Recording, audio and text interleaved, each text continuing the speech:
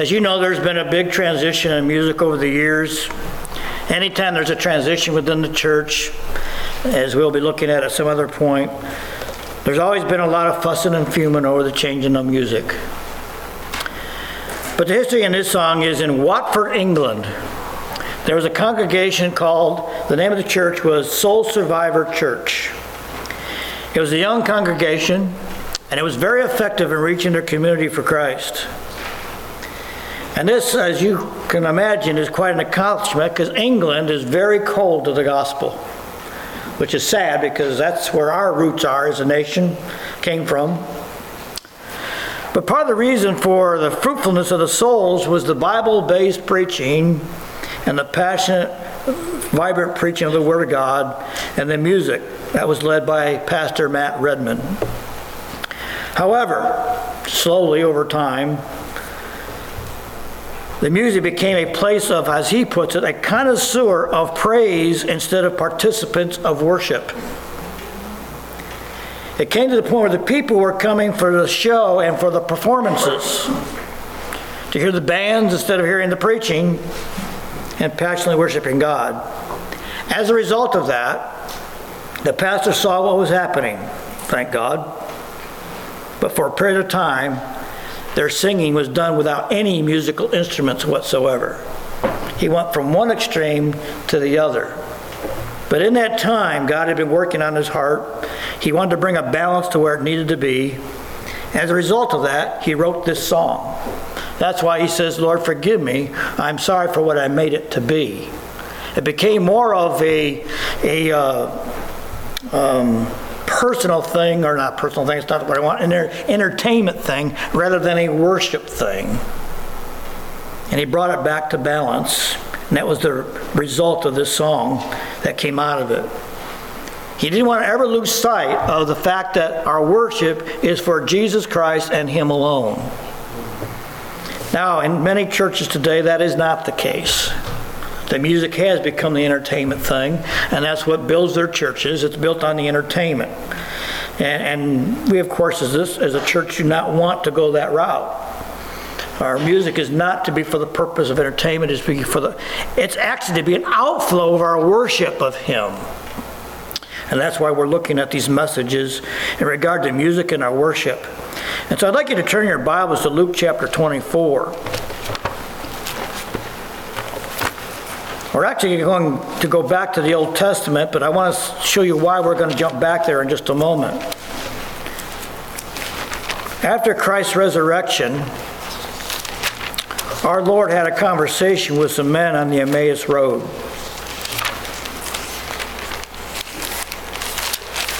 There's a lot of things. In fact, if I was Christ, I'm not sure I would have the conversation that he had. I would have gone in a different route. But that's why we're going to look at this, because we want to see from his perspective where we need to be and where he directed the folks' attention.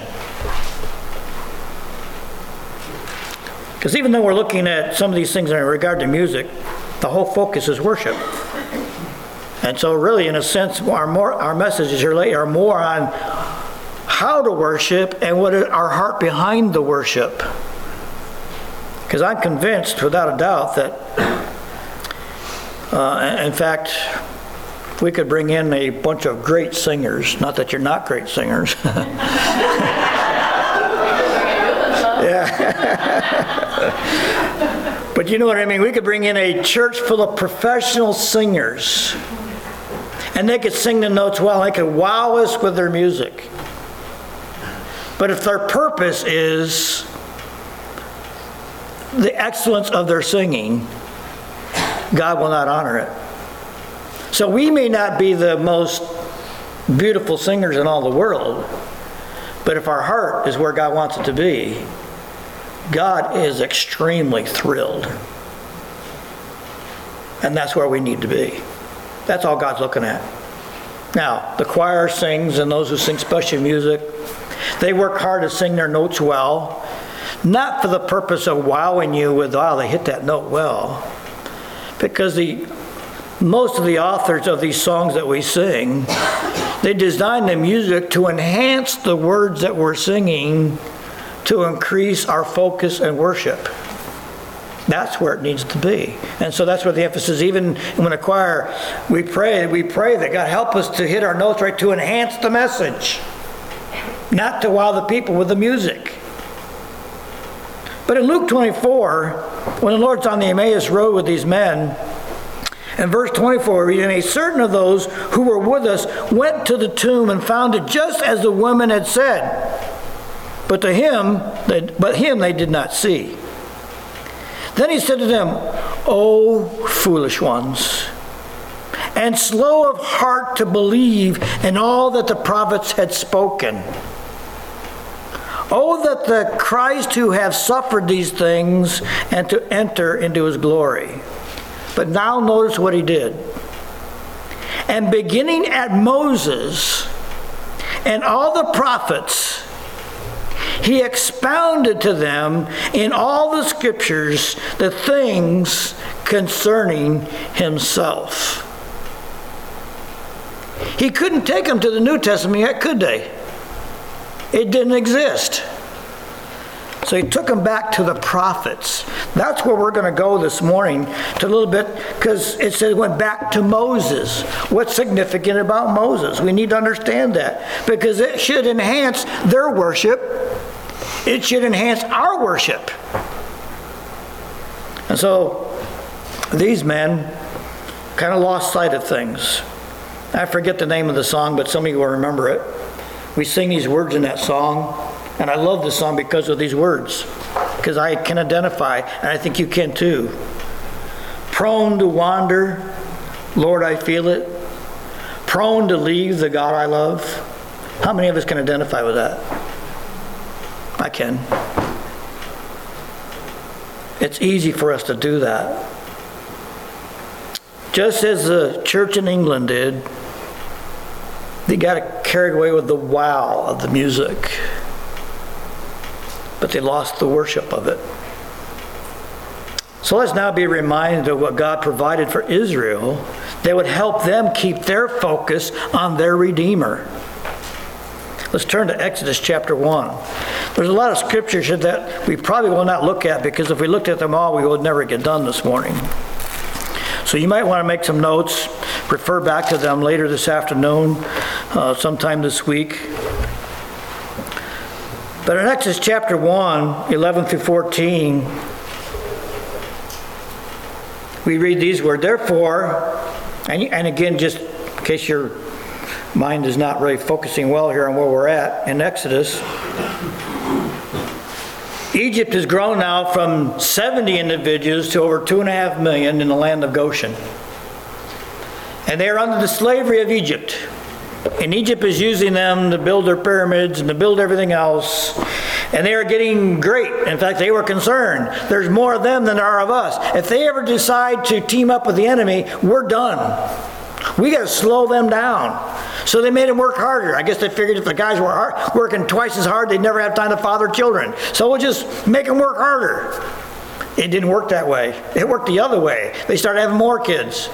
So then they said, okay, ladies, when you go in to give birth, if it's a boy, kill it.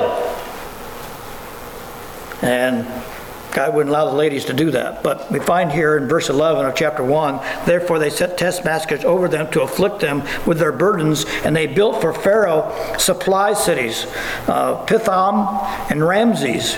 But the more they inflicted them, the more they multiplied and grew, and they were in the dread of the children of Israel. So the Egyptians made the children of Israel serve with rigor. And they made their lives bitter with hard bondage, in mortar and brick, and in all manner of service in the field, and all their service in which they made them serve with rigor. Then the king of Egypt spoke of the Hebrew midwives, of whom the name of one was Shiphrah, and the other was Puah. And he said, when you do the duties of a midwife for the Hebrew women, see them on the birth stools. If it is a son, then you shall kill him. If it's a daughter, then she shall live. But the midwives feared God and did not do as the king of Egypt commanded, but saved the male children alive." Now, we know what came out of this. Moses was put in the bulrushes, and Moses was spared, and by God's design went into the Pharaoh's court and was protected, and eventually became the leader of Egypt. But look at verse 22. So Pharaoh commanded, and all his people saying, everyone who is born of you shall be cast in the river, and every daughter you shall save. Now, chapter 2, verse 23. Now it happened in the process of time that the king of Egypt died, and then the children of Israel groaned because of the bondage, and they cried out, and their cry came up to God because of the bondage. This is what God was looking for. The Israelites had not been very godly individuals up to this point. But now they're crying out to God. And we know this is part of God's plan to bring them out of Egypt, to bring them into their own promised land like He promised. In fact, I think it's interesting. Why did God put them in Egypt in the first place? Why didn't He just take them to the promised land? I often wondered that. Why go through this 400-year period when they could have been going to the promised land? Well, it was pointed out to me by a more scholar Bible studier than I am, but if they had gone to the promised land, what were the people like in that land? Extremely, extremely ungodly, bloodthirsty people. And knowing the tendency of the Israelites, what would those people have come like in that 400 years? They would have become just like that. So God took them to Egypt, and where did He put them? In Goshen, completely separate from Egypt. Because what was the Egyptians' attitude about the Israelites? They were scum because they were shepherds. So God allowed them, even though they weren't totally focused on God like they should have been, He allowed them for 400 years to grow up in the land of Goshen, separate from those who would more dramatically influence them if they lived among them. They did not intermarry with the Egyptians. They stayed among themselves and came and grew up to be the Israelites that God had designed them to be. So God put them there for that particular reason, so they become a great nation of 2.5 million people. Now He's ready to take them and move them into the promised land, because now with the events that are going to come that we're going to look at here quickly, with the plagues, the crossing of the Red Sea, and it wasn't any mistake that they were 40 years in the wilderness, again to prove to the Egyptians and the people that were coming, this God is taking care of these people for 40 years. And it was more time, I believe, those 40 years was to fine-tune these people spiritually, because they weren't exactly godly when they came out of Egypt.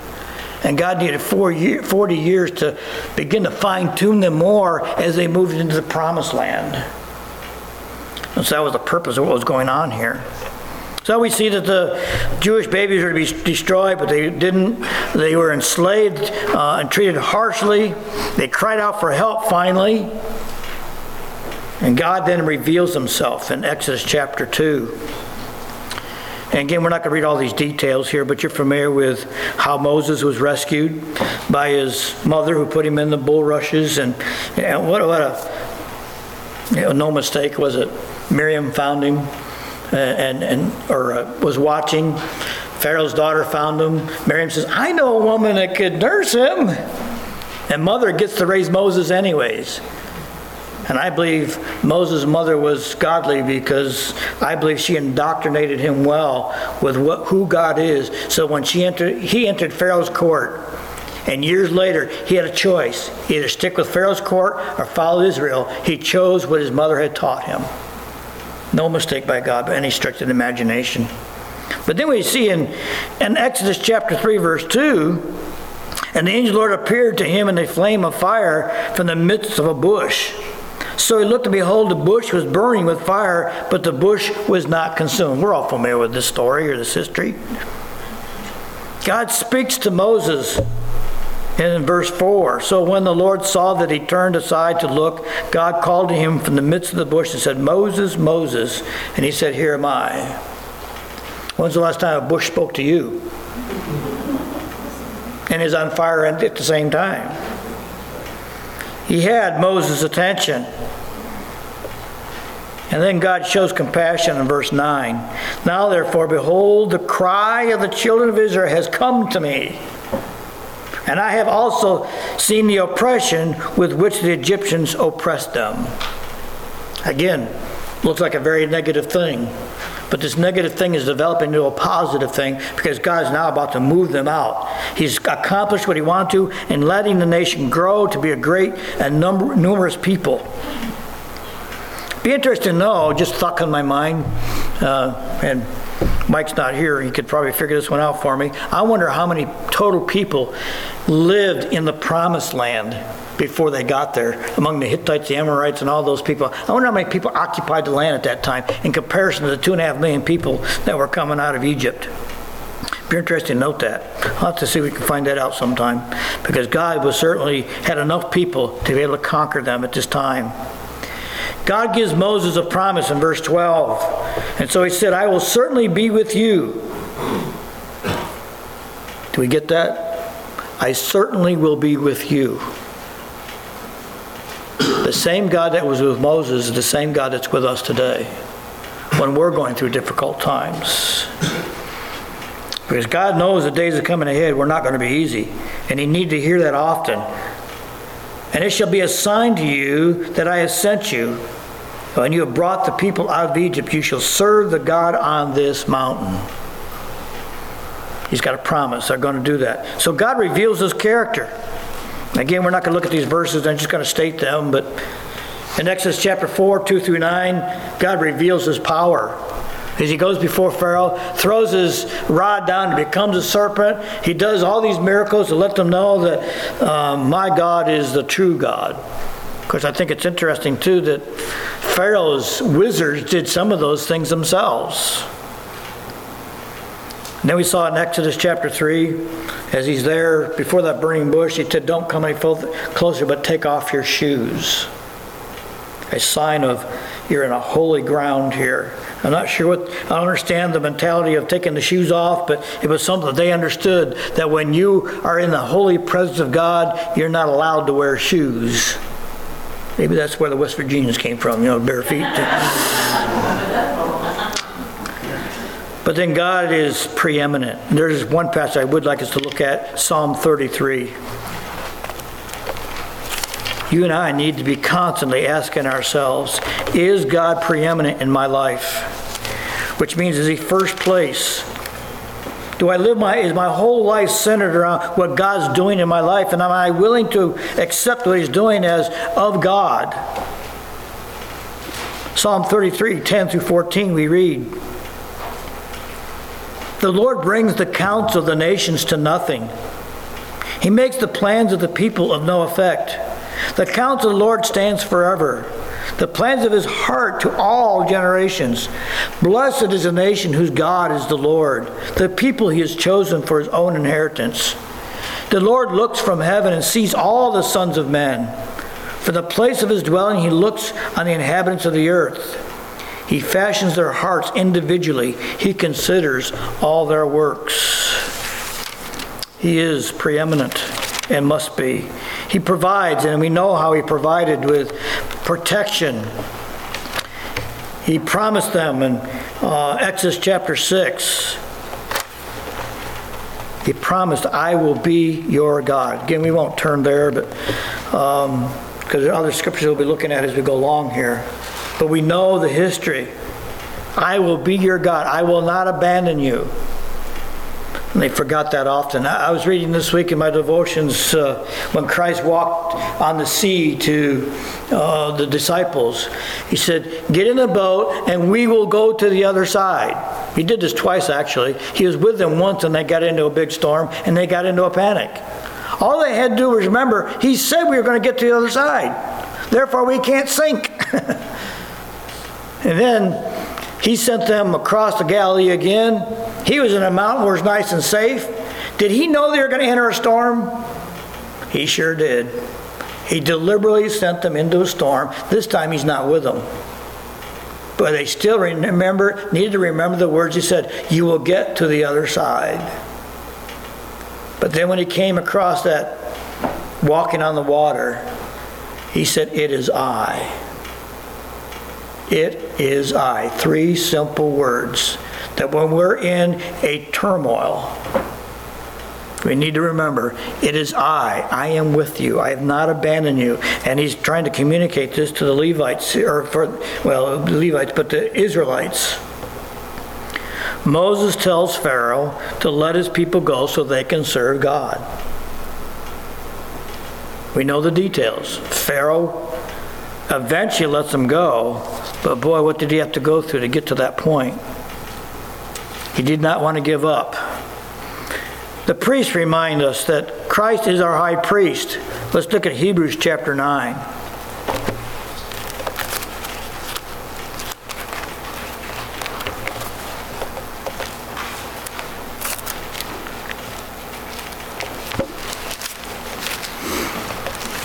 Hebrews 9:19 through 25.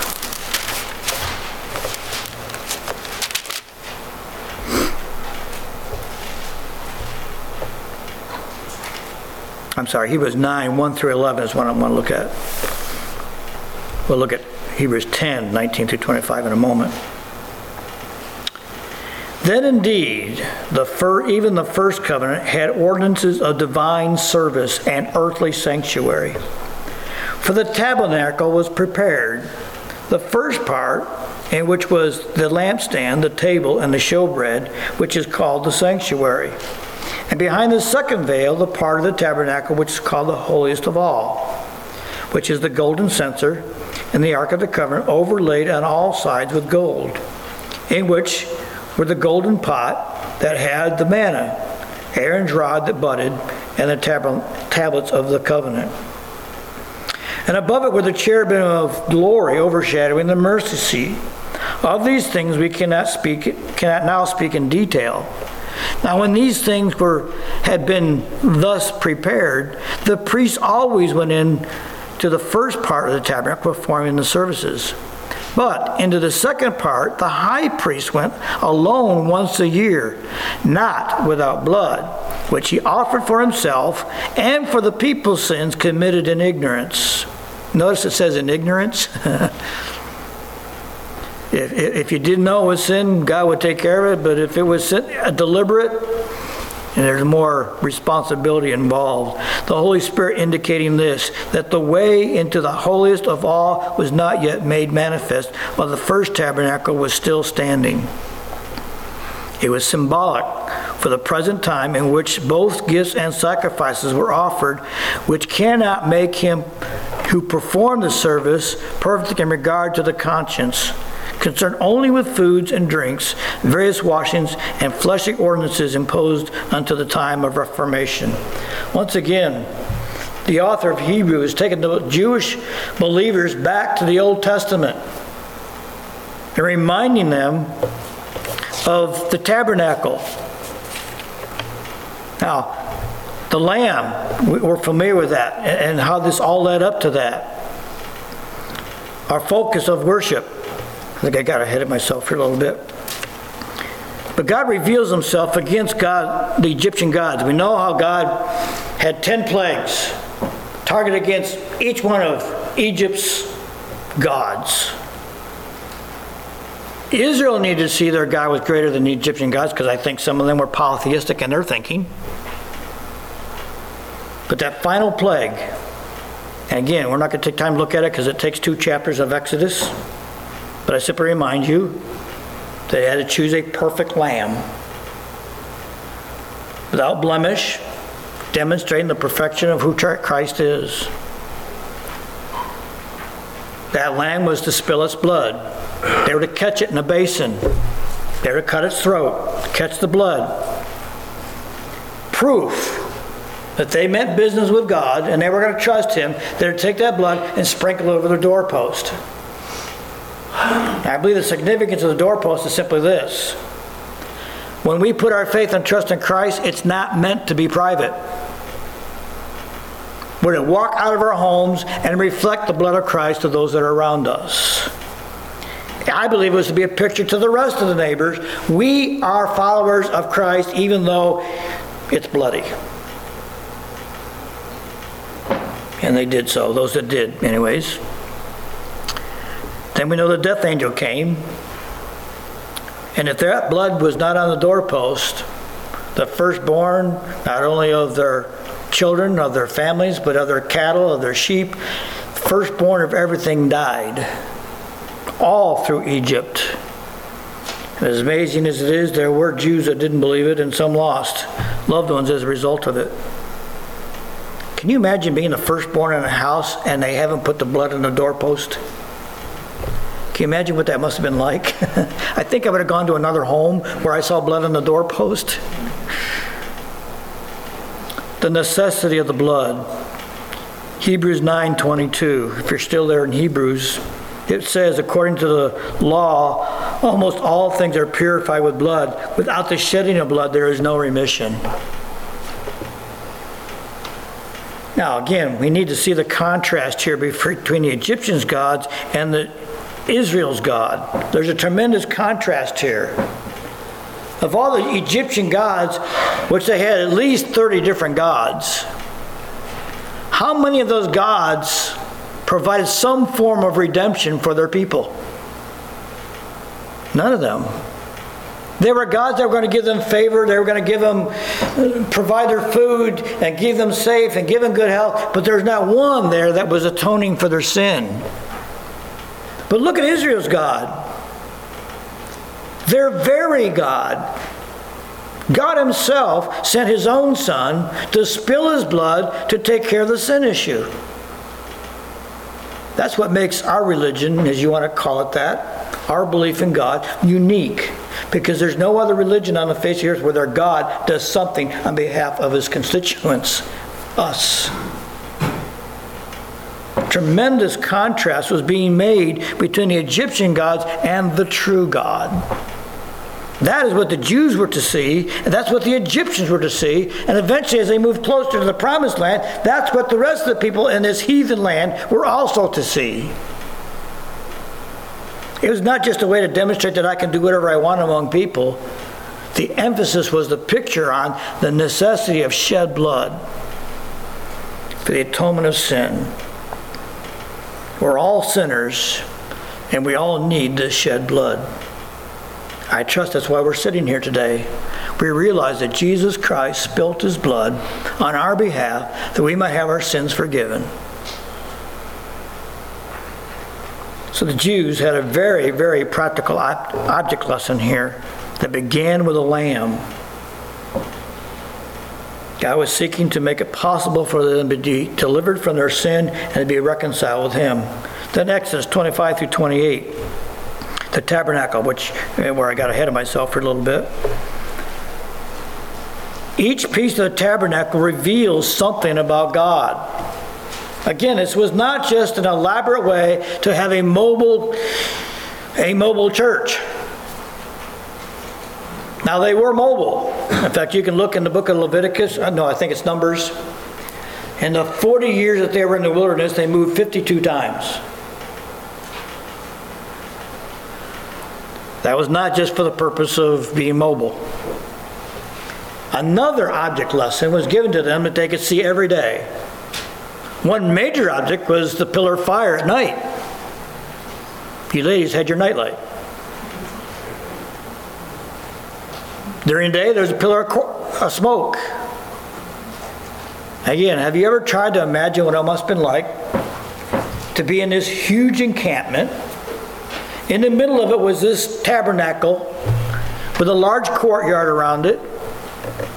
And every day, you could look out and all the tents faced that way. Every day they could look out their tent door and they could see that cloud, that pillar of smoke, reminding them that God is with us. And then at night, when many of us get nervous about the dark, how many ladies have a nightlight? All they do is look out their tent and see this pillar of fire every night for 40 years. What was fueling that? Who knows? But God's presence was there. But there was the altar for the offerings. God is just. and requires a punishment for sin. For if there's no punishment for sin, there's no way you and I can be reconciled with Him and have a relationship with Him. So there was these altars that were there, the bronze altar, where they had to bring, when they sinned, a lamb or a goat or a bull, depending on your wealth, depending on what you had. There was even no excuse for being dirt poor. You could go out and catch yourself a pigeon and bring it. But God wanted them to be serious about their sin because He wanted to be reconciled with them. Then there's the bronze laver. Big bronze laver. They indicate the need for cleansing as we approach God. They physically had to wash their hands and wash their face and an illustration of God, I need to be cleansed before I approach you. Forgiveness is possible. Have you ever talked to someone who said, I've sinned too much and there's no way God can forgive me? It does not exist. It does not matter how sinful you may be. God will forgive anyone if they will just come and let Him cleanse it. Then there was a table of showbread. As a reminder that God was their provider. 12 loaves of bread, one for each tribe. He was not singling out any one tribe. I am going to take care of all of you. And we know that He did by the manna.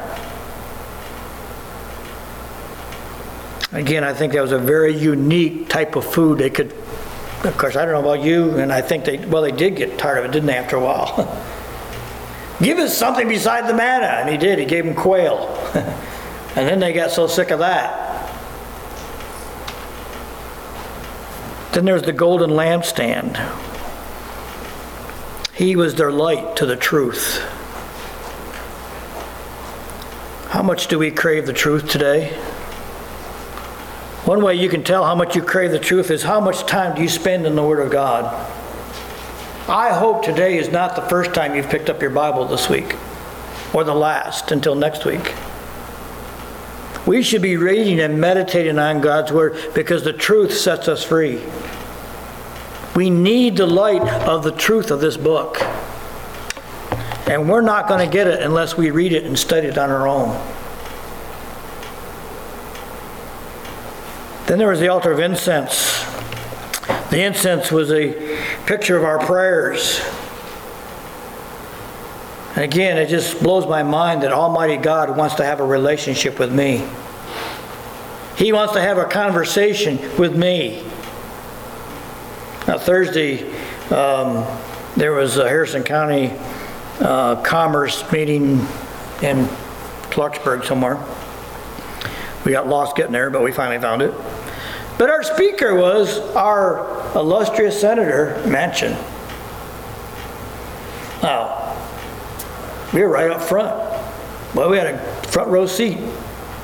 Could have been just great to go up and sit down and chat with our senator. And even though he's a Democrat, he's one of the few Democrats I really have a great respect for. I think he's more Republican than he is. And even after his speech, the man's got his head on right. I think we're blessed to have him as a senator in many ways. I think he's really trying to do the right thing. But as great as he is, Almighty God wants to have a conversation with me. And I can do that every day, anytime I want, by just simply talking to Him. Can you imagine what it's going to be like for us when we get into that final stage of eternity? Have complete freedom to talk to Him anytime we want. There might be 10 billion people in heaven, and we can all converse with Him at the same time, and He's never going to say, now be quiet, because Nia wants to talk to me. No, it's not going to be that way. He's a spirit, and He'll be able to listen and have a conversation with all of us at the exact same time. That's an awesome God. And that's what He wants. But He's not going to wait for us to get there. We can do it now. And when we do that on a regular basis, Jesus, our God, becomes our very best friend. Because we can tell Him anything. We can tell Him all of our hurts and our pains and our fears, and He understands. He's been there. Then there's the Ark of the Covenant. Our God is a God of mercy. Our God is a God of grace. He did not have to send His Son. His Son did not have to come. But He loved us enough. As we looked in our Sunday school lesson this morning, look it up sometime, Hebrews 12:2. In that verse it said Christ considered it a joy to go to the cross. Now some of you had surgery. And I've been with you before you go into surgery. I've never ever seen anybody, boy, I'm excited about this. This is going to be super. They're going to cut me up. Christ didn't exactly do it that way when he went to the garden either, did he? But there was still a sense of joy to do that. He was willing to go to the cross and do what He did for you and you alone. That just is beyond my comprehension, but He's a God of mercy. The Ark of the Covenant proved that. Then there was the Holy of Holies. What was the significance of that? The Holy of Holies was simply a place that God was telling Israel and us, I want to dwell among you. Now, how many of you have a Holy of Holies in your home? You do. You are it. You ever stop and think about that? Where does He dwell? The Holy of Holies is right here. So it's not in your home, it's wherever you are. How much closer can you get to God than that? You are the Holy of Holies. That alone should cause us to worship, shouldn't it? And so, now we don't have to go anywhere to get to the Holy of Holies, because what happened when Christ died in the temple, the veil was rent in two. Because now we don't need a human priest to approach Him. Our high priest made it possible for us. And He indwells within us. In Hebrews 9 that we looked at earlier, 1 through 11, and now Hebrews 10, 19 through 25. Makes this point clear. Therefore, brethren, having boldness to enter the holiest by the blood of Jesus, by a new and living way which He consecrated for us through the veil, that is His flesh, and having a high priest over the house of God, let us draw near with a true heart in full assurance of faith, having our hearts sprinkled from the evil conscience and our bodies washed with pure water. Well, let us hold fast the confession of our hope without wavering, for He who promised is faithful. Let us consider one another in order to stir up love and good works, not forsaking the assembling of ourselves together as a matter of some, but exhorting one another, so much more as you see the day approaching. So today, we've all brought our Holy of Holies together as a body. And we're here to be an encouragement to each other. I'm sure if I hand out a piece of paper to every one of you and ask you to write down what's been troubling you today or this week, everybody would have something to write down. It could be your finances, it could be a job, it could be health issues. We all have something that we can really focus on and get bent out of shape about, can't we? And we need each other's encouragement. And so God brings us together once a week to strengthen each other. He is the Lamb of God, John 1:29. He is worthy of our worship. Let's turn to Revelation 5:12. Again, referring to the Lamb. One of my favorite songs is "Worthy is the Lamb."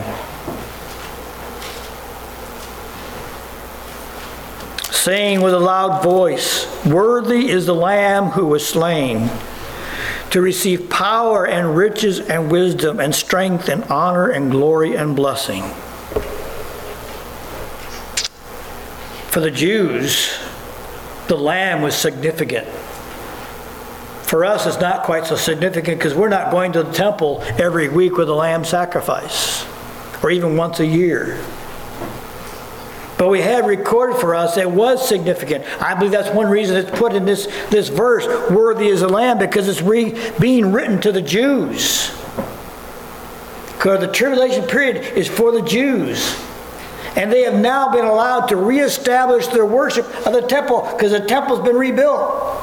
They're starting their sacrifices again. So all these object lessons that we've just looked at are becoming fresh to them once again. We have the 144,000 prophets that are preaching the word.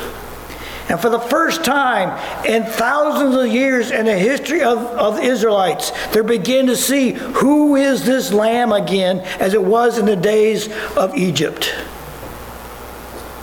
And that's why we will see during the tribulation period thousands upon thousands, maybe millions upon millions of Jews that will come to know Christ. Many of them will lose their lives.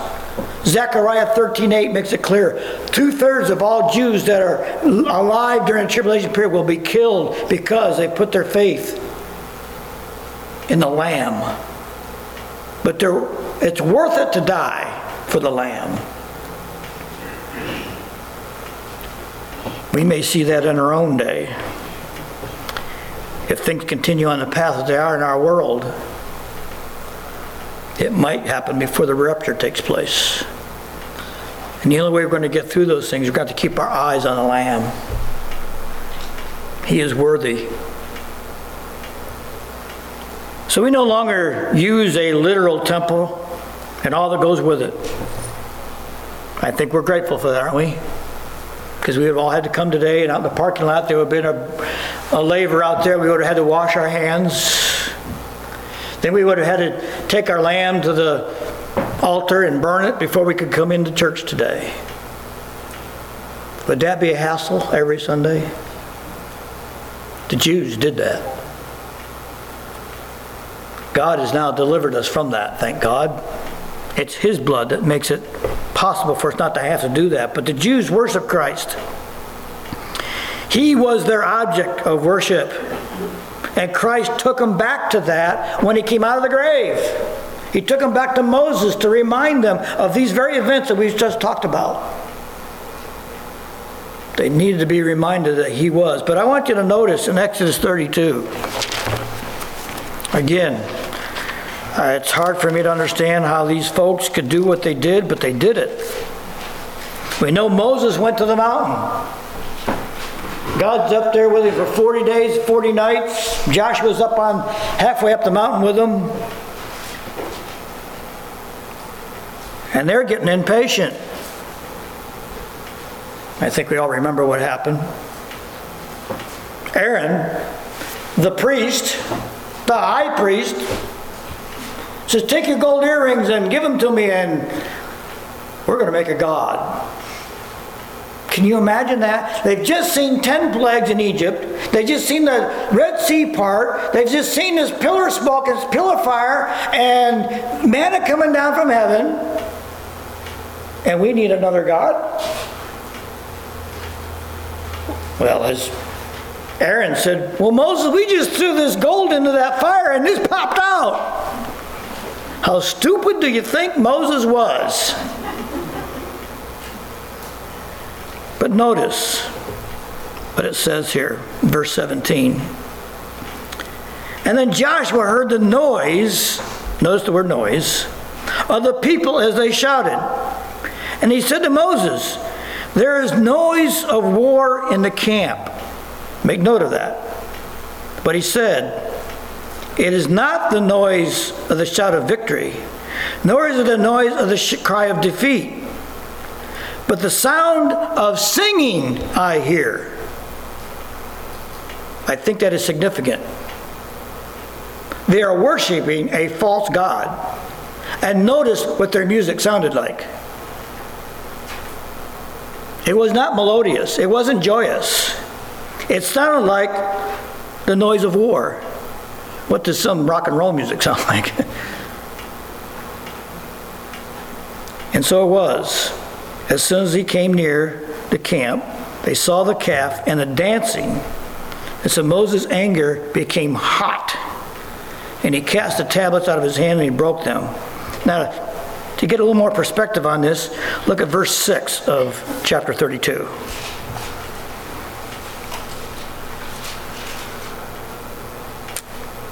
Verse 5, Aaron builds an altar. Then he arose up early the next day, offering burnt offerings and brought peace offerings. They are mixing what God told them to do with what they decided to do for a religion. But notice what they added to it. And the people sat down to eat and drink. That's not bad. Doesn't sound bad anyways. But look at that last phrase. And rose up to play. Now for us as kids, that sounds like fun. Oh, praying. You know what that rose up to play means? The nation had become a sexual orgy. Immorality ran rampant. In the light of the verse that we just looked at, I think that the music had a lot to do with to get them where they were.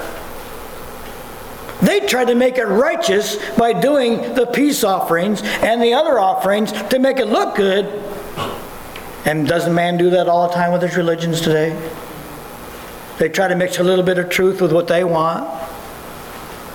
But how quickly these individuals had turned their backs away from God and gone back to sexual immorality, and their music, I had no doubt, had a lot to play with that. Just like the music of the world today does. That's one reason we need to teach our young people to avoid listening to rock and roll, because rock and roll has one purpose and one purpose only, and that is to encourage immorality, loose living, riotous living, rebelling against the parents, rebelling against society, and there's no place for it in our lives as adults or young people. And we as parents need to teach our children and encourage them, do not make these choices. For what you put in your brain is exactly the way you're going to act. These folks did that. They had forgotten all that God was doing that quick. As horrible as that is, are we any different? Can we be any different? Now we see what's taking place in some of our churches today, and I don't believe there's any of our churches, I would hope not anyways, that are becoming immoral inside because of the music they're playing. But it is certain there are churches that won't deal with sin. They may have great music, they may even have great preaching. But if they're not dealing with sin, what good are they doing? It's all in service, as Christ called it, hypocritical. It makes me feel good inside, but I have no relationship with God. So as we look at this passage that we began with in Luke 24, after Christ's resurrection, it seems like I would have shared some other things, but he took them right back to the prophets. He took them right back to Moses. He reminded them of the sacrifices of the lamb. He reminded of the tabernacle and all the significance of that, because it all pointed to Jesus Christ. As Matt Redman wrote in that song, it's all about you, Jesus. It's not about me. It's all about you. And in their church, in a sense, they did what Israel did. They got away from being Jesus and they got into the entertainment business. Israel got into the entertainment business. They found it entertaining to do the things that they did. But it took them a long ways from their relationship with God. And so immediately after Christ's resurrection, he directed them back to the truth. These teachings were more than sufficient to clearly reveal all that they needed to know about Christ. It was to develop a spirit of worship in their hearts. Because in a sense, what had just been taking place here was nothing more than what happened in Egypt. And God knows that these saints could very easily have gone astray. And if they were smart, they went back and looked at Moses and the prophets and saw the mistakes they made, and they drifted quickly away from who the true God was. They had not fully comprehended the fact that their Messiah had resurrected. Even though he told them and preached them, I'm coming back. Many of them didn't actually get a handle on it until they saw him. We all know Doubting Thomas, right? I don't believe it. And the Lord says, well then put your fingers in the holes of my hand. We never see where he did it, but seeing it was enough. Do we have to be that revealing to us to know that God truly exists and truly loves us? Or do we find it when it gets hard to fall back into the world's traps?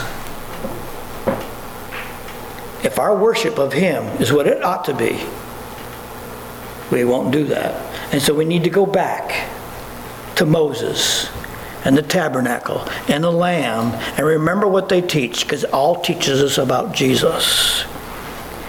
So as we do this, we'll not be able to hold back our worship.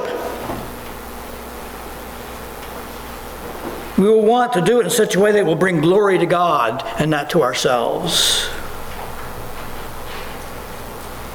So as we focus on our worship and our challenge of worship, only God ultimately knows what's going on in your heart when you sing.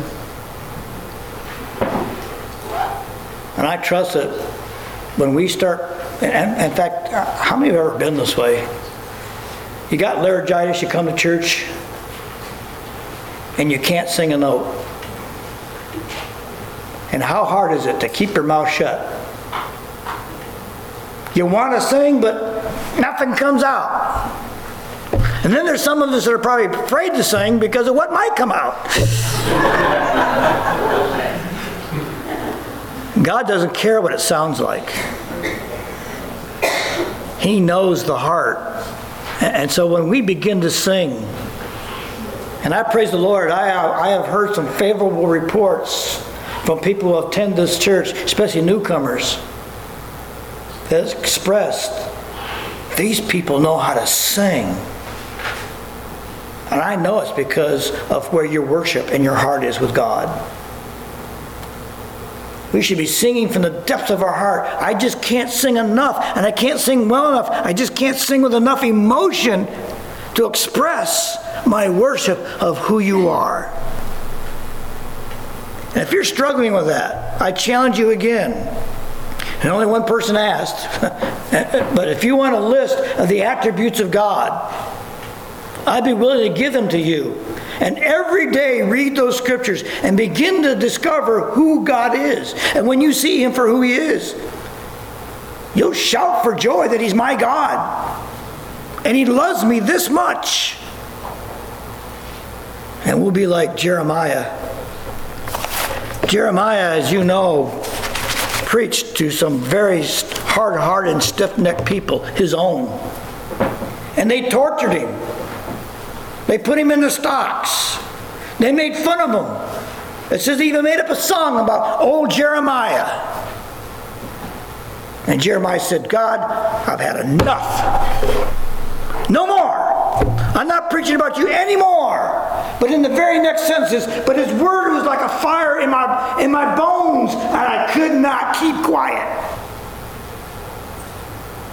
It didn't matter what the rest of his people thought. All he could see was God. And all he could do was speak about God, even though his people did not receive it. Folks, we're no different in this day, are we? Are our people in this country looking for God? They're not. But you and I need to see God so well that we gotta say something to somebody about God, because he's my best friend. We don't put God behind us, we put him ahead of us. And we promote him because he is our God that has made it possible for us to go to heaven when we die. That's what promotes our worship. It's all about Jesus. Father, thank you. Our Savior, when he rose from the grave, directed the peoples back to Moses, back to the prophets, to see who you really are. It's so easy to forget when we see our problems. Help us to get our eyes off the problem and back on you. And then we'll be like Jeremiah. We just can't keep quiet. We might even find ourselves singing throughout the day praises to you for who you are. Singing in the shower. Singing anywhere, because we're in awe of who you are. And may our singing be truly from our heart because of our love for you. It's in our Savior's name we pray. Amen.